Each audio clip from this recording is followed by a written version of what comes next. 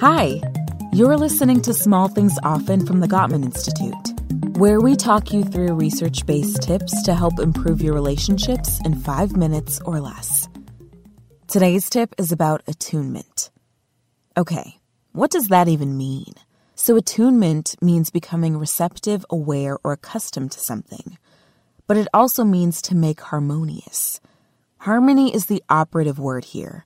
That's exactly what we're aiming for to improve your relationships. Sweet, sweet harmony. You know there's been a time in one of your relationships where you feel totally disconnected. It could feel like something's off.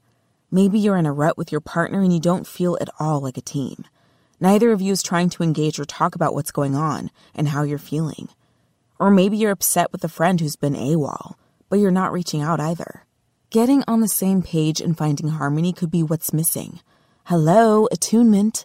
It can help build trust in a relationship, but it's not always intuitive. So that's where we step in.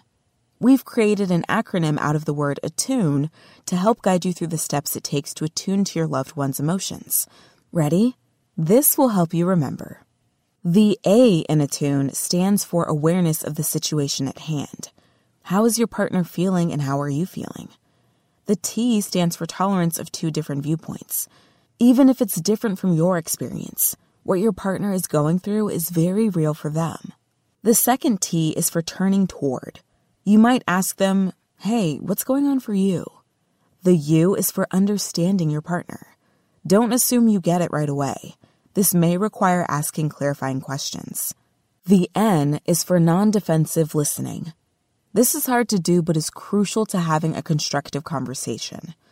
And finally, E, respond with empathy. Get it? Attune. So let's put that into practice with today's small thing. Make an effort to attune to your loved one. Something as simple as validating different perspectives can help create emotional harmony. Tune into the next episode of Small Things Often for another quick tip from the Gottman Institute, helping you maintain and strengthen all of your relationships. Want to dig deeper?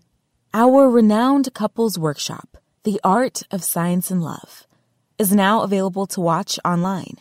Get $50 off when you purchase it with the code SMALL50. That's SMALL50. Start today at Gottman.com.